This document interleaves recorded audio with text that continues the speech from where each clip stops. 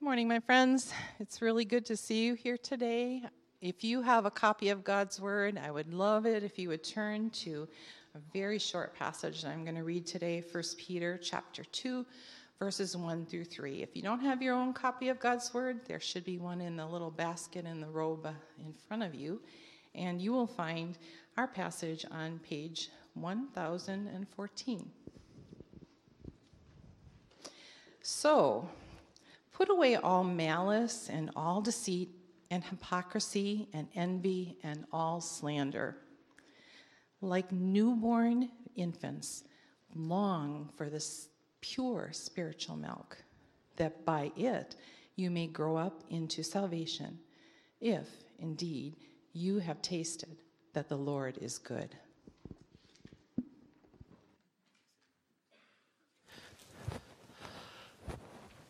Thanks, Cindy. And I do encourage you to open a copy of Scriptures there, as Cindy did. And if you don't have your own copy, take one of those with you home. We would love for you to have a copy of the Scriptures. We know it's readily available electronically, but sometimes it's good to have a print version. And please feel free to take one of those with you, because it's important that we have a copy of the Word of God. I don't know if you've noticed this or not. In life, cravings are powerful. Last night, at dessert table, I walked up there thinking, okay, what will I have for dessert? Something like this. And I looked and I saw it. It was there. There was actually two of them. Jehovah Jireh. Cindy made my favorite dessert, and this thing is amazing. If you didn't have a piece of it, you're lost. It's just so good. It's like hard to describe how good this is, and it's like the perfect balance of cake and sugary goodness and stuff on top, and cream. Is just so good. And there's other desserts there that were really, just amazing as well. You can have cravings for food like that. Sometimes you just think, oh man. And as soon as you get a taste of it and you think, oh man, that was so good. That was just so good. You just have this, or maybe you have a craving for something from the homeland. Maybe you grew up in an area where there's a certain food that you have there, or a traditional dish maybe you had at Christmas time or something like this. I know there's a family here that around Christmas time, was it lutefisk or something like that y'all do? Is that a family? No? I thought I heard something about that, but anyway, families have that. I've never had a craving for that, but some people do. On the lowest level, what cravings can do is they can just be annoying at one level, because they just hijack your thoughts all the time. Have you ever had that where it's like, okay, I'm not going to eat this, I'm not going to have that, or I'm not going to do that, whatever it is, but there's this craving that you have. And so on a low level, and it's just more of annoying. It's like, okay, I don't want to think about this anymore. I don't want that on a low level. But, on a more serious way, cravings can lead to very destructive choices that bring pain and shame to you and to those who love you. And so we have this where it can be something almost innocuous, something that's really not that big of a deal, or then you have some things where it can be a devastating craving that people struggle intensely with, that can really lead to some really poor choices. So why am I talking about cravings? Well, it's not an exaggeration to say that your greatest desires have the power to either save you or kill you. And that's some of the theme we're going to really kind of talk about today, okay, from this text. That your greatest desires have either the power to save you or to kill you. So why am I talking about cravings and all this? Well, it's because it really is the lone command in our text. We're coming into where this is the fourth command in the book of 1 Peter. The first one was be holy in verse 15 of chapter 1. And then he talks about conduct yourself in verse 17. And then in verse 22, he talks about how to love one another earnestly. That's what we talked about last week as the third command. And here we have this command where he gets to in this text where he says, long for this. He wants you to long long. The word literally means to crave intensely for something here. So this is the command, so we're going to kind of center our thinking on that. There's only one command there. Some people may look at verse 1 and say, well, there's a command there about putting away. We're going to talk about, actually, that's a participle that tells us a little bit more of how to do the command. But the one command in the text here is to long for the pure, sincere, spiritual milk here. And so what this text is going to do is it's going to answer 4 questions for us today. And so that's how, at least 4 questions, well, we're going to frame our discussion for this purpose around 4 questions here. And that's going to be, what should we crave? How should we build an appetite for this craving? Why is this craving so important? And what is the controlling question for this craving? We're going to go through those individually here. But first, I'm going to pause for prayer, and then we'll dive into what should we crave. Let me pray. Father, anytime we read your word, anytime we endeavor to talk about your word, we want to pause and we want to say and acknowledge our utter dependence on you, both as speaker and listener. God, we want to learn from this text here. We want to learn from you. We want your Spirit to guide us and to challenge us and to encourage us and to convict us. God, we want to rejoice in you and your goodness, and we need your Spirit to use your word to do that. And so as I have the wonderful privilege to stand in front of these people here and teach this text, God, I pray that I would do so in a way that is faithful and accurate to the text here. And I pray that I would speak in a way that is helpful.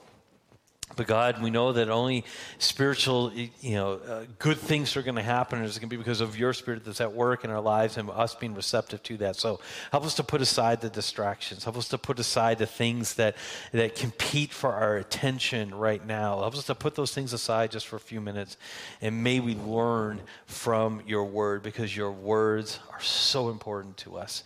They are our life. And so, Lord, we just pray that we long for your word, God. And so thank you. Thank you that we have this opportunity to look at this text. In Christ's name we do pray. Amen. So first of all, the first question is, what should we pray? What should we crave here? What is this talking about here? And some of you are looking at your translation of the scriptures and you're saying, well, it's pretty obvious, because it says, crave. It says it includes after that the of the word, the sincere milk of the word. It says in the translation. Anyone have a translation here that says that has of the word in the end? Oh, no one hears. Okay. Yes. Okay. Someone does. Okay. So I thought that so we would have some of that.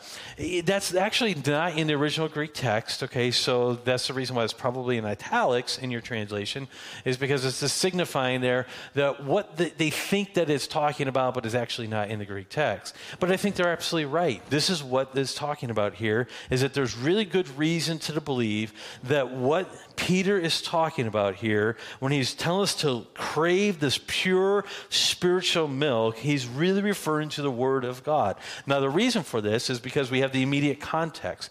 The Word is talked about 3 different times at the end of chapter 1, verses 23 through 25. We see him very clearly speaking about the Word here, and so it's very natural for him to continue that thought in chapter 2, particularly when we remember that the chapter divisions were not original. Those came later on. And so it is very apparent that what Peter's doing here is he's continuing his train of thought. He's continuing what he was teaching here about the Word. He talked about the eternal Word and the imperishable, the living, the abiding Word of God. He talked about in verse 23 of chapter 1. And then he defines it. In verse 25, he says, this is the gospel that was preached to you. And so what Peter's doing is he's continuing that thought by saying, so put away malice and all deceit and hypocrisy, envy and slander. And then he says, like newborn infants, he gives the lone command here to crave this sincere or this spiritual, pure milk here. And he's referring to the word by the context. Also, because in verse 23, it talks about the living and the abiding word, this is the idea of life-giving and sustaining, which can be wrapped up in those terms. And so it's very clear that he's using the metaphor of milk here to refer to this word that is life-giving and life-sustaining here. Furthermore, the words pure and spiritual here are also used in other parts of Scripture to refer to the Word. So, for instance, in Psalm, we have this reference to in Psalm 12 that the words of the Lord are pure words, like silver refined in a furnace on the ground, purified 7 times. So we have other places in Scripture that refer to the Word of God as pure words. Also, this idea of longing for is also in reference to the Word. Again, we go back to the book of Psalms. Psalm 119, verse 20, it says, "My soul is consumed with longing for your rules at all times." I mean, it seems so foreign to our ears to hear someone longing for rules. Most of us don't long for rules. Most of us push against rules. Now, some people find a lot of security in knowing what the rules are and in abiding by the rules. And other than those type of people, most people, they like to push against the rules a little bit, okay? But here what the psalmist is saying, what David is saying here is he's saying, I long for what you've told me to do. I long for your instruction. I long for your word. Also in the same psalm, just several verses later, he says, I open my mouth and I pant because I long for your commandments. And so we have some examples in other places of Scripture where some of these same terms are used for the Word of God. Now, by itself, that's not conclusive evidence. I fully acknowledge that. But it shows us a pattern. It shows us a pattern that we should say, okay, this is by looking at the context and by looking at how the places of Scripture talk about the Word, we can really see that this is probably what Peter is talking about here. And furthermore, what is the effect here that's talking about here? The effect is by milk that you may grow up into. And we're going to talk about this in just a few minutes here, but this is like the effect of maturity that milk has. You have a newborn baby who they want the milk and they want to be fed. Why? So they can grow. That's the whole metaphor here. And the Word of God is talked about in that same way of having that same effect. 2 Timothy chapter 3, it says, from a childhood, this is Paul talking to Timothy, he says, you have been acquainted with the sacred writings, which are able to make you wise for salvation through faith in Christ Jesus. All Scripture is breathed out by God and is profitable for teaching, for reproof, for correction, and for training in righteousness. And so, even the effect of what this metaphor is in line with how the Scriptures refer to the effect of the Word. And so, what Peter is telling us here is he is saying that we must crave God's Word. That's what he's saying. And notice the intensity of it. He's saying, crave it like a newborn. Crave it as if a newborn wants milk. Okay? Now, when a newborn wants milk, they treat it every time as if it's a life or death situation. I mean, there's no newborn that says, if you have time, if it works in your schedule, Mom, I would like some milk at this point. Okay, but you finish laundry, you finish your job, and then, no. I mean, it is now, it is immediate.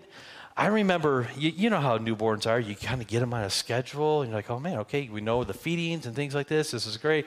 And so you get it grown, you think everything's good.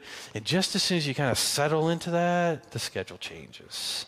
And I remember there was a time where Mia, when she was a baby, she must have been going through a growth spurt or something, because it was like in the middle of the night. You remember this, sweetie? You remember this? Okay. I'm talking to my wife, not you, Mia. You don't remember this. But it was... it was like in the middle of the night. It was like, what is it? I mean, she was just wailing and crying and things like this. And it was like, it's not time for her feeding. What's going on here? And so we're checking the diaper and we're doing all this stuff. And she's fine, but she's crying and crying and crying. And I'm bouncing her around and, all this stuff. And I'm like, what is going on with this child? And it's like, and it's at that moment, you just wish that there was a button. There was a button you could press on the baby. And it was like, boom, and a little printout would come out. Here's what I want. Okay. Oh, this is what you want. You want a blanket from Nebraska. I'm driving to Nebraska because, whatever the case is, you wish that you could have that, but you didn't have. And then I remember Anouk, so like, well, let's try another feeding here. And she just sucked this thing down. And I was like, well, I guess that's what she wanted, you know? She was, in uncertain terms, letting us know she wanted something. And it was like a life or death situation to her, okay? That's how newborns, they deal with stuff. You've experienced this. Most of you have experienced this, right? And so you know that. But think about the metaphor here. What Peter's saying, he's saying in the same way that babies disrupt the schedule, in the same way that they demand that this need is met, in the same way that they long for this and so much that it's a craving to them, that in a lot of ways it is life or death because they can't do it themselves. I remember having that feeling come over me as a first-time dad, and even when I was a second-time dad with Isaiah, just holding them as newborns and just thinking, if I don't take care of this child, they die. It was just an overwhelming sense of responsibility that I need to care for this child because they're so dependent upon what I provide. This is what Peter's getting at. There's the metaphor here. Long for the pure spiritual milk of the word. Do we long for the word like this? Do we long for God's teaching? Do we long for what God has for us in the scriptures the way that a newborn does? Now, if you're hearing me say it right now, read your Bible more, okay? You're only hearing part of what you should be applying this, okay? Should you read your Bible more? Sure. Okay, should I read my Bible more? Sure. Yes, we should do that. But it's more than just reading the Bible. We have to desire not just intake of the scripture, but we have to desire what gives us life. We have to recognize how God has designed us spiritually. We have to know how God has designed us physically, but also how God has designed us spiritually of what it is that he's given to us that will give us life. And it's the word, it's knowledge of God. It's understanding who God is. It's understanding Jesus Christ. We have to literally crave God himself here. And I think that that's the underlying message, what Peter's getting at here is because the word reveals God to us. And so that's really what we're to crave. We're to crave to know God and to know who he is and to know what his expectations are and to know his nature and to know his goodness and his love and his mercy and his wrath and his anger and his holiness and his justice. We have to long to know God because that's what gives us life. That's how we're going to fulfill our purpose in life, is if we know God. We have to long to know Christ. This is what Paul talked about here in the book of Philippians. Here's a longer text here that I put on the screen here. In Philippians chapter 3, he says this, I count everything as loss because of the surpassing worth of knowing Christ Jesus my Lord. For his sake, I suffer the loss of all things and count them as rubbish, in order that I may gain Christ and be found in him, not having a righteousness of my own that comes from the law, but that which comes through faith in Christ, the righteousness from God that depends on faith, that I may know him and the power of his resurrection and may share his sufferings, becoming like him in his death, that by any means possible I may attain the resurrection from the dead.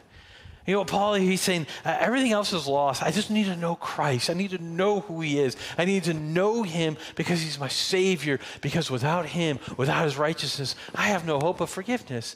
He says, but because of Christ, I can believe, I can have forgiveness of sins, that I may know him. Oh, I pray that I have that same passion.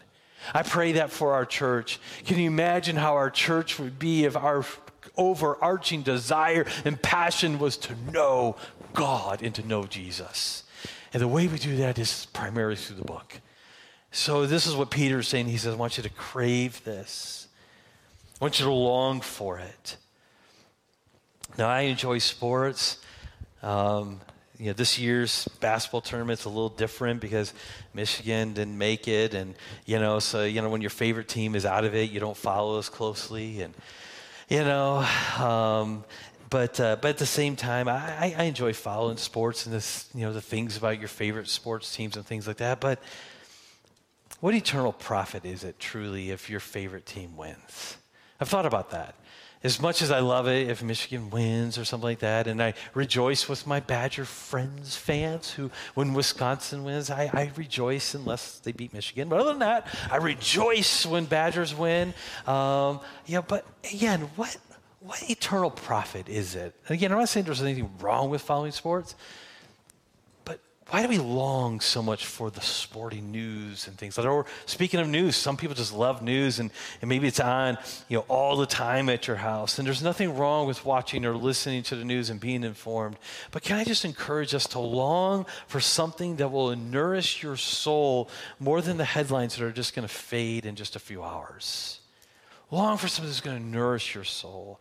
Some crave the next episode of the favorite show on your streaming service or whatnot. And there's nothing wrong with a good story to follow online, right? There's nothing wrong with a good TV show to watch, and it's actually enjoyable, and sometimes it's good to do as a family. I get all that, but do we find ourselves thinking more about our relationship with the Holy God than we do about the relationship or plot hole in our favorite TV show? Do we long for God as much as we long for other things? And here's the thing before I move on to the second question.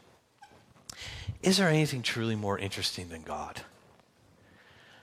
Sometimes people talk about how theology is boring or the Bible can be boring or God can be boring. And on one level, I get it, but then there's a whole level I just don't get it. I mean, you want to think about true wisdom? That's God. You want to know wise living and how to be wise in this world? That's God. You want to see power and authority that is perfectly administered? Because we see power and authority that is imperfectly administered all the time. But you want to see power and authority that is perfectly administered? That's God.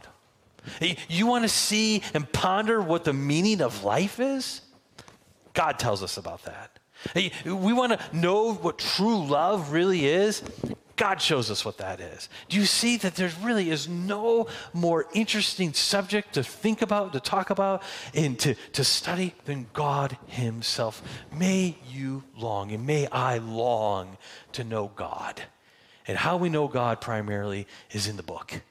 And so may we be students of the book and long for this pure spiritual milk that God has for us here. So there's what we should crave. Question number 2 in this text is, so how do we build an appetite for this craving?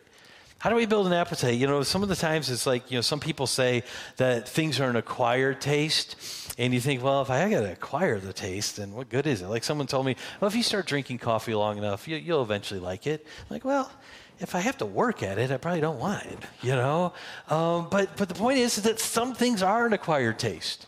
And what is healthy for us often is an acquired taste. Church, in many ways, is an acquired taste. It really is. The way we get together and the rituals that we have and the things that we do, in many ways, it's an acquired taste. And that's why it's important, parents, you bring your kids and you have them be part of this. And they're part of this, and it's part of who you are and part of your family dynamic, because this is an acquired taste in many ways. Much of what is best for us and how most healthy for us is something that we acquire the taste for. So how do we build an appetite for this craving that Peter has told us about? Well, here, that goes back to verse 1. Okay, now that may be where we say, okay, well, isn't this the command? Well, no, this is actually a participle that tells us a little bit how to fulfill the main command in the text, and the main verb in the text, which is to long for or to crave here. And so we intensify the craving for the word, for the pure spiritual milk, by doing these things. So by putting away malice and deceit and hypocrisy and envy and slander. So he starts chapter 2, he says, okay, by putting these things away, that's really how we could translate it. By putting these things away, long for the pure spiritual milk, which is, he's referring to the word there.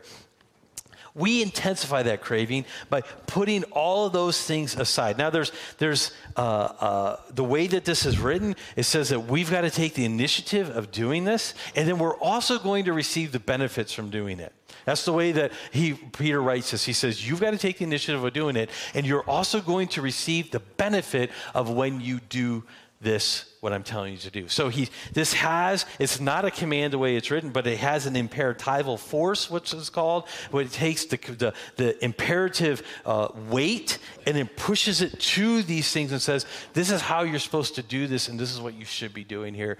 And so you got to put this away.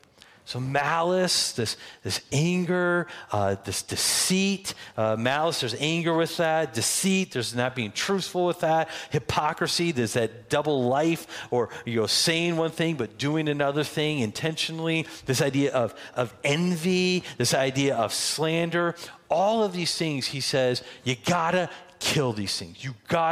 This cannot be true of you. Now, why did Peter choose these? This is how you should read your Bibles, by the way. When you're reading through it, you think, okay, there's a lot of sins that Peter could have chosen. Why did he choose these? All right, you ever thought about that? Why did he choose these? Why didn't he choose other ones here? Well, I think it's important because remember the context of where we're at so far in the book. This book, he's writing to these Christians who are exiled, and he's telling them who are going through persecution. He tells them that they should have hope and they should be holy. Those were our first two commands. He says, you need to have hope. Be hopeful in your exile. Be hopeful in your tribulations. And he says, you need to be holy. You got to live holy lives, and we talked about that a few weeks ago. And what he does is he says, as we talked about last week, that this hope and holiness is expressed in love for one another. Okay, that's what we talked about last week. And that is only possible because of the new birth, because of being in Christ. He says, so you need to express the hope that you have and the holy life that you have by this transformed life because you're in Christ in a new birth and because this is expressed in love for one another. That's where we're at in this. Then he says, so then put away these things. Now, the reason why he lists these sins the way he does is because what he's doing here is he's listing sins that primarily kill community and kill fellowship. Think about that. Look at that list again. I mean, these are the things that absolutely kill relationships. If you're just angry all the time, if you have a temper, are people wanting to get close to you? No. I mean, if you just have this hatred and this cynicism, do people trust you? Not really. If you have a deceitfulness where you're fudging on the truth all the time, is that going to build a relationship? No. If there's hypocritical living where you say one thing but intentionally live another way, is that going to engender trust in relationships? Absolutely not. If you're someone who is envious of everyone else and what they're going through, is that going to be something that builds up that relationship in your home? Absolutely not. If you're saying false things about other people and slandering them, what does that do to your relationship? Do you see here what Peter's saying? He's just told them, you express your holiness. You express your hope in this sin-cursed world during the tribulation that you're going through. You express that by loving each other. So here's what you got to do. You cannot have these things along your life. Do you see the connection? This is what he's doing here. He's explaining how we live this. So it makes sense that Peter focuses on sins that are destroying brotherly love. Now, it's tempting to look at a list like this and think, yeah, okay, I get that. I don't really struggle with those. Okay, moving on, all right? Well, let's just pause for a second, okay? This is my job, okay? This is my job. Let's just pause here for a second. How willing are you to work in conflict with other people? If there's conflict that comes up, are you one that says, hey, we got to talk about this? Or you just kind of want to ignore it and move on? You know, that doesn't help a relationship. Or maybe you just want to hang on to something. You don't want to talk through it. Could that be part of malice? I think so. How willing are we to work through conflict? How eager are we to ask or offer forgiveness when things happen? Do we tend to enjoy complaining about other people? And how often does that complaining about someone else possibly slip into slander? It may not be totally true, but we're so irritated with the person that we impugn their motives. And we start talking negatively about them to someone else because we're just frustrated with them, we're frustrated with this. maybe we slipped into slander far more often than we think we have. So do you see that it's easy for us to say, yeah, I'm not actively going out there and intentionally saying negative things or wrong things about someone. Well, let's just think about that for a second. And I haven't even gotten to talk about envy yet, okay? Envy. What about when someone else gets the better job than you? Gets the promotion at work that you were hoping for? What about when someone else's kids don't seem to have the difficulties that your kids have? How do you view that? What about when someone else's pain seems so trivial to what you're going through, yet they get the attention? How do you feel in that moment? What about when others get to retire more quickly or more comfortably than you do? How do you feel about that? What about when other people have more self-managed time than you do? We don't call it free time because everyone fills it up with something, but more self-managed time they can choose to do. You're like, man, it must be so nice to have that. And there's an envious spirit there. What about when God seems to answer their prayers, but your prayer remains unanswered? Do you see how envy could really creep in so many different ways here? So when Peter tells us this, he's not picking out sins that, oh yeah, maybe some people over there struggle with. He's hitting us. And I'm including myself in this. He's hitting us right where we need to be hit. And he says that's going to kill the brotherly love that I've just told you to do. You need to long for the word because that is going to, this is going to be your help. And how do you long for this? How do you build this appetite? He says, these things that I'm just talking about, they kill that appetite. They kill it. We don't desire the word when we're too busy being angry at someone else. When we're ticked off at someone, most of the times we're not thinking of, okay, what Bible verse do I need right now? When we're jealous about someone else, it's not we're not thinking through a scripture or passage or something like we should be, and maybe God, he uses that to move us away from it, and that should be what's happening. But we got to be people that are reading the book. We got to be people that are living in the book and are saturating ourselves in the Word, and we're knowing God and we're loving God. We're filling our minds with God, and we're pursuing God and knowing who He is. And some people say, well, I'm not that good of a reader or something like that. Listen, there are so many ways for you to know about God today that don't require reading. You can listen to the scriptures. You can listen to preaching. You can listen to so many things. You can have conversations with godly people. Let me tell you, there are so many ways. And let me tell you, even the worst readers in this room can read the scriptures. So the point is this. And let me just address the kids here for a second. Please, any kids, teenagers, and younger in here, can I plead with you as your pastor, develop a habit of reading the Bible, okay? Develop that habit now. Just a little time every day. Please do that. It will serve you well for your life. When you get to college, you're going to be tempted to put the Bible aside. And not in a conscious way, but just because now you have responsibilities and you got things that you're doing and things all of a sudden, you're doing laundry for the first time. And you're like, I didn't know how to do this stuff and everything. You're like, all of a sudden, you don't care about wearing wrinkled clothes because you don't know how to iron. And so you're worried about all those type of things. And it's easy for at that point and the deadlines of your project and stuff for the Bible just to sit on the shelf. Can I please plead with you? When you're in college, make your Bible intake a priority. Be part of your local church, whether you're here or your other place where you go off to college. When you're in college, you high school students, please make Bible reading a part of your habit now. It will serve you well. I promise you. It will serve you well. And so we need to be people that are putting aside these sins because it's crucial that we do so. It is life for us. In Romans chapter 8, verse 13, we see this. It says, Paul says, if you live according to the flesh, you will die. But if by the Spirit you put to death the deeds of the body, you will live. So I told you earlier that it is no exaggeration to say our greatest desires have the power to either save us or kill us. And here in Romans chapter 8, we see this. And so the sin that you refuse to kill and the sin that I refuse to kill will harm us far more than we want to admit. Can we please embrace that reality? So perhaps you need to write down right now a sin that popped into your head that I was talking through that you said, yeah, I need to work on that. Maybe you need to write that down. And maybe you need to make that a matter of concerted effort of prayer this week. And you talk to someone.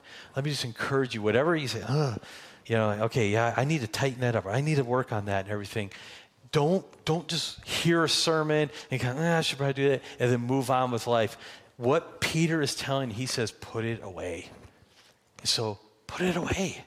Get rid of it so that we can express this brotherly love. We can build up as a body in the church. We can be holy and have hope in this world, much like what Peter is telling these exiles to do.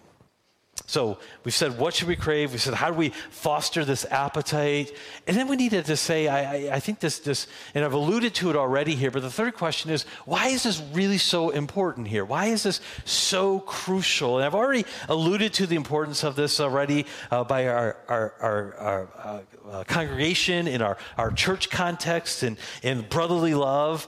But there's also, as you can see on the screen, the text provides a clear reason why this craving of the word, this pure spiritual milk, is so important to us. It is so that we may grow up to salvation here. And what this is talking about here is talking about this idea of when Peter particularly is talking about salvation, he talks about it in an eschatological sense. Now, what I mean by that is he means it more in a future sense, okay? So the scriptures talk about salvation in different ways. So for example, in Romans chapter 5 and verse 1, it says, therefore we have been justified, we have peace with God. Okay, so in some ways it's legitimate to say, that the scriptures talk about, when we believe in Christ, we are saved. Okay, so we are saved. We have been saved. But the scriptures also talk about, in 1 Corinthians chapter 1, verse 18, if you're taking notes, it will talk about how that we are being saved as well, 1 Corinthians 1:18. And that's talking about how that in our sanctification process, God is changing us, and he's removing some sin in those rough areas, and he's shaping us to be more like Jesus Christ as we progress in our sanctification journey, as we live our life here. So the scriptures talk about salvation in the sense of that I am saved. The scriptures talk about salvation legitimately in the sense that I am being saved. But it also talks about in the sense of that I will be saved. Okay, so like in 1 Peter, and this is where he tends to talk about salvation in chapter 1, verse 5, he talks about how that who by God's power are being guarded through faith for a salvation ready to be revealed in the last time. And then in verse 9, he also talks about this as well, about obtaining the outcome of your faith, the salvation of your soul. So in other words, Peter tends to focus, at least in this section, of salvation in a future, an eschatological sense. And that's what he's saying here. He's saying that he's not saying that we don't are certain of our salvation, but he's saying that we're going to have that realized. And so as we are putting aside these sins, and as we are growing in Christ, he's saying that is what should be happening as we're progressing towards our eternal reward. And this is how he's explaining this. Now, we use the same terminology today. So for instance, I told Allie and Rachel I was going to pick on them in the sermon. And so the last time I picked on Allie in a sermon was quite a while ago. We were at a youth activity and we were playing games. I have to repeat the story just to embarrass her again. But we were playing games and she could have helped me out with this card game. She could have really helped me out. And I'm like, okay, you're going to help me out here. And like she was with ice cold stare, boom. Just like annihilated me. So not very loving, I mean, probably some things she should have put off, anger. No, just teasing. So I told her that I would pick on her again. Okay, so we have Allie and we have Rachel. They're graduating this year. Okay, and so there's going to be a time where they're going to be done with class. They're going to be done with they're going to take their final exams and they're going to be totally done. Okay, but they haven't walked yet. They haven't had a commencement yet. Okay, so there's going to be this time there. During that time, it will be legitimate to say, Allie and Rachel, they're graduates. They're graduates. Okay? They've completed the work. They haven't gotten the diploma yet, but it would be legitimate if I said to them, they're graduates. No one would correct me and say, well, not yet, not yet. They would say, yeah, they're graduates. It would also be legitimate for me to say, Allie, Rachel, they're graduating. They're graduating this year. So people would understand what I'm talking about there. That hasn't totally happened yet, but it's in effect, it has happened, but it's not totally there. And then I could say, Allie and Rachel, they're going to graduate. They're going to graduate. And people say, yeah, I get what you're saying. So the reality hasn't changed. It's just how we talk about it, and the effect or the position of it is what we're emphasizing. That's what Peter's doing here. He's talking about this future reward that we're going to have when he says, grow up into salvation here. And so what he's saying here is that this craving for the word is what fuels the spiritual growth while we're supposed to be on this earth. And so don't make the mistake that you can live this life and grow spiritually and not be someone who's longing to know about God. Some people think, okay, well, I believe in God, and I've asked him to save me from my sins, and then I got that settled, and then they don't think about God anymore. The Bible is very clear that the life of a Christian is someone who longs to know God, and longs to know the Word and craves the Word to know God. This is how you progress in your sanctification process as you wait for your eternal reward. Longing for the Word is how you can expect to mature as a Christian. And so what we can piece from this text here, that if you look at your spiritual life and you don't see growth, then we can see that your cravings are probably related to that. What are you craving for? Some of us need just to spend earnest time asking God to change what we want and to change our desires. And that's a prayer request God's going to answer. Okay? Pray that God changes what we crave.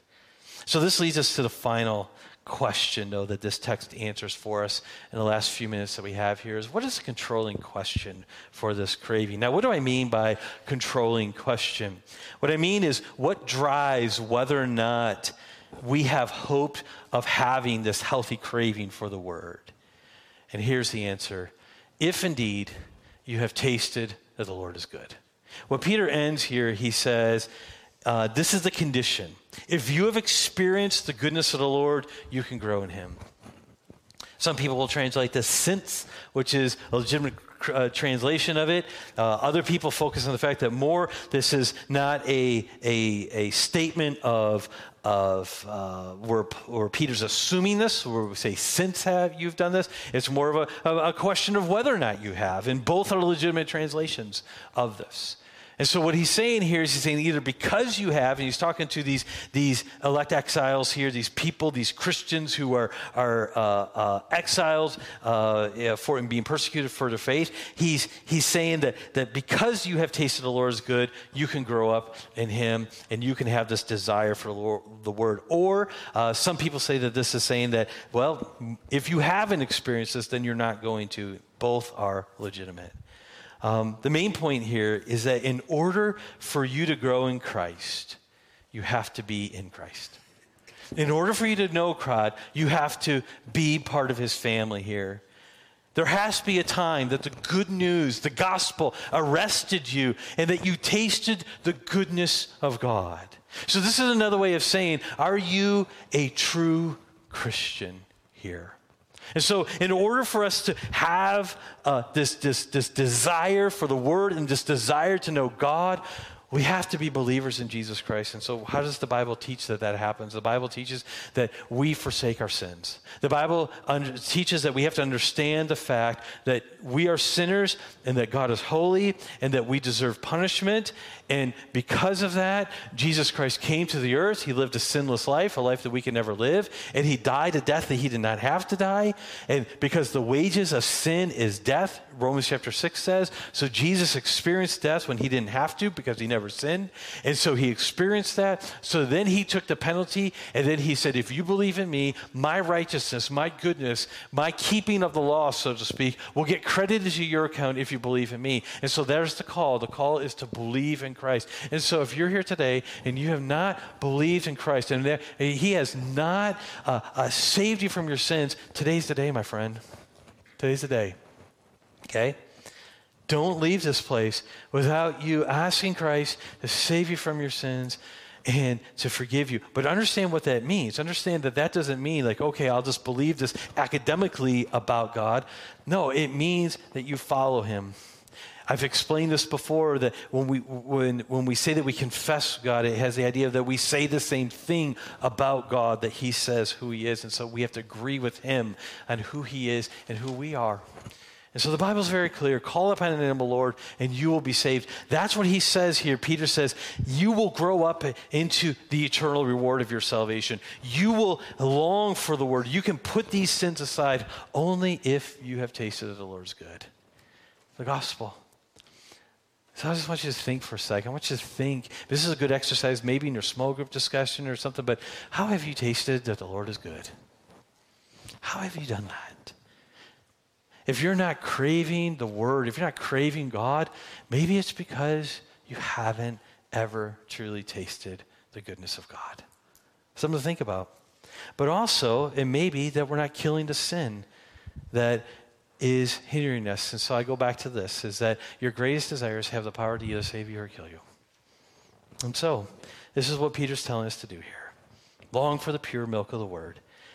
So we can put all these things aside, so we can taste, we grow up into salvation having tasted that the Lord is good. Let me close by telling you a quick story here. Mary Jones was about 8 years old when she became a Christian. She learned to read, and so she wanted a Bible for her very own that was in her native Welsh language. But the year was 1800. Bibles were expensive, and they were hard to come by in Wales. A relative of Mary owned a Bible who lived several miles away from her home, and so that was her only access. And so it was really impractical for her to always be walking several miles to read the Bible. So she saved her money for 6 years to buy a Bible. She finally had enough money to buy one of her own, and so when she looked around, probably with her parents' help, she sought a Bible. She was told that there was a guy by the name of Mr. Charles that was her best hope, but the only problem is that he lived about 25 miles away. And so she walked the entire way, barefoot, to go get her own copy of the Bible in her own tongue. So she found Mr. Charles, purchased the Bible, and she had that scripture. Now, we can take a lot from that. We can take the tenacity of that and the desire for it. But her story doesn't end there. Because after she bought the Bible, there was a meeting with church leaders in London, and Mr. Charles was there, and he recounted her dedication for owning a Bible in her own language. He was there to urge a solution about there's a problem that there was a lack of affordable Bibles in Wales. There was a pastor there named Joseph Hughes, and he proposed, based on Charles's testimony, that a new society be formed, and saying, if not just for Wales, but why not for the whole UK? And if not for the whole UK, why not for the world? And so eventually from that meeting, and with the help of William Wilberforce, some of you will recognize that name, and other members of Parliament, the formation of the British and Foreign Bible Society was achieved. And so today, it still works with international network of other Bible societies to produce and distribute millions of Bibles in hundreds of languages all around the world. And all this stems from one little girl's desire to have a Bible in her own language. I've said this before. We live in a time where access to the scriptures is of zero problem. We have more access to the scriptures in print form and digital form in many languages than any other time in history. Particularly if we're English speakers, the amount of resources that we have available to us is almost absurd. And so we live in a time of no excuses when it comes to Bible knowledge and Bible intake. But perhaps that's part of the problem. Perhaps the word is so available that we've lost the value of it. If that is true, may we repent. And may we long for the pure, sincere, spiritual milk of the word.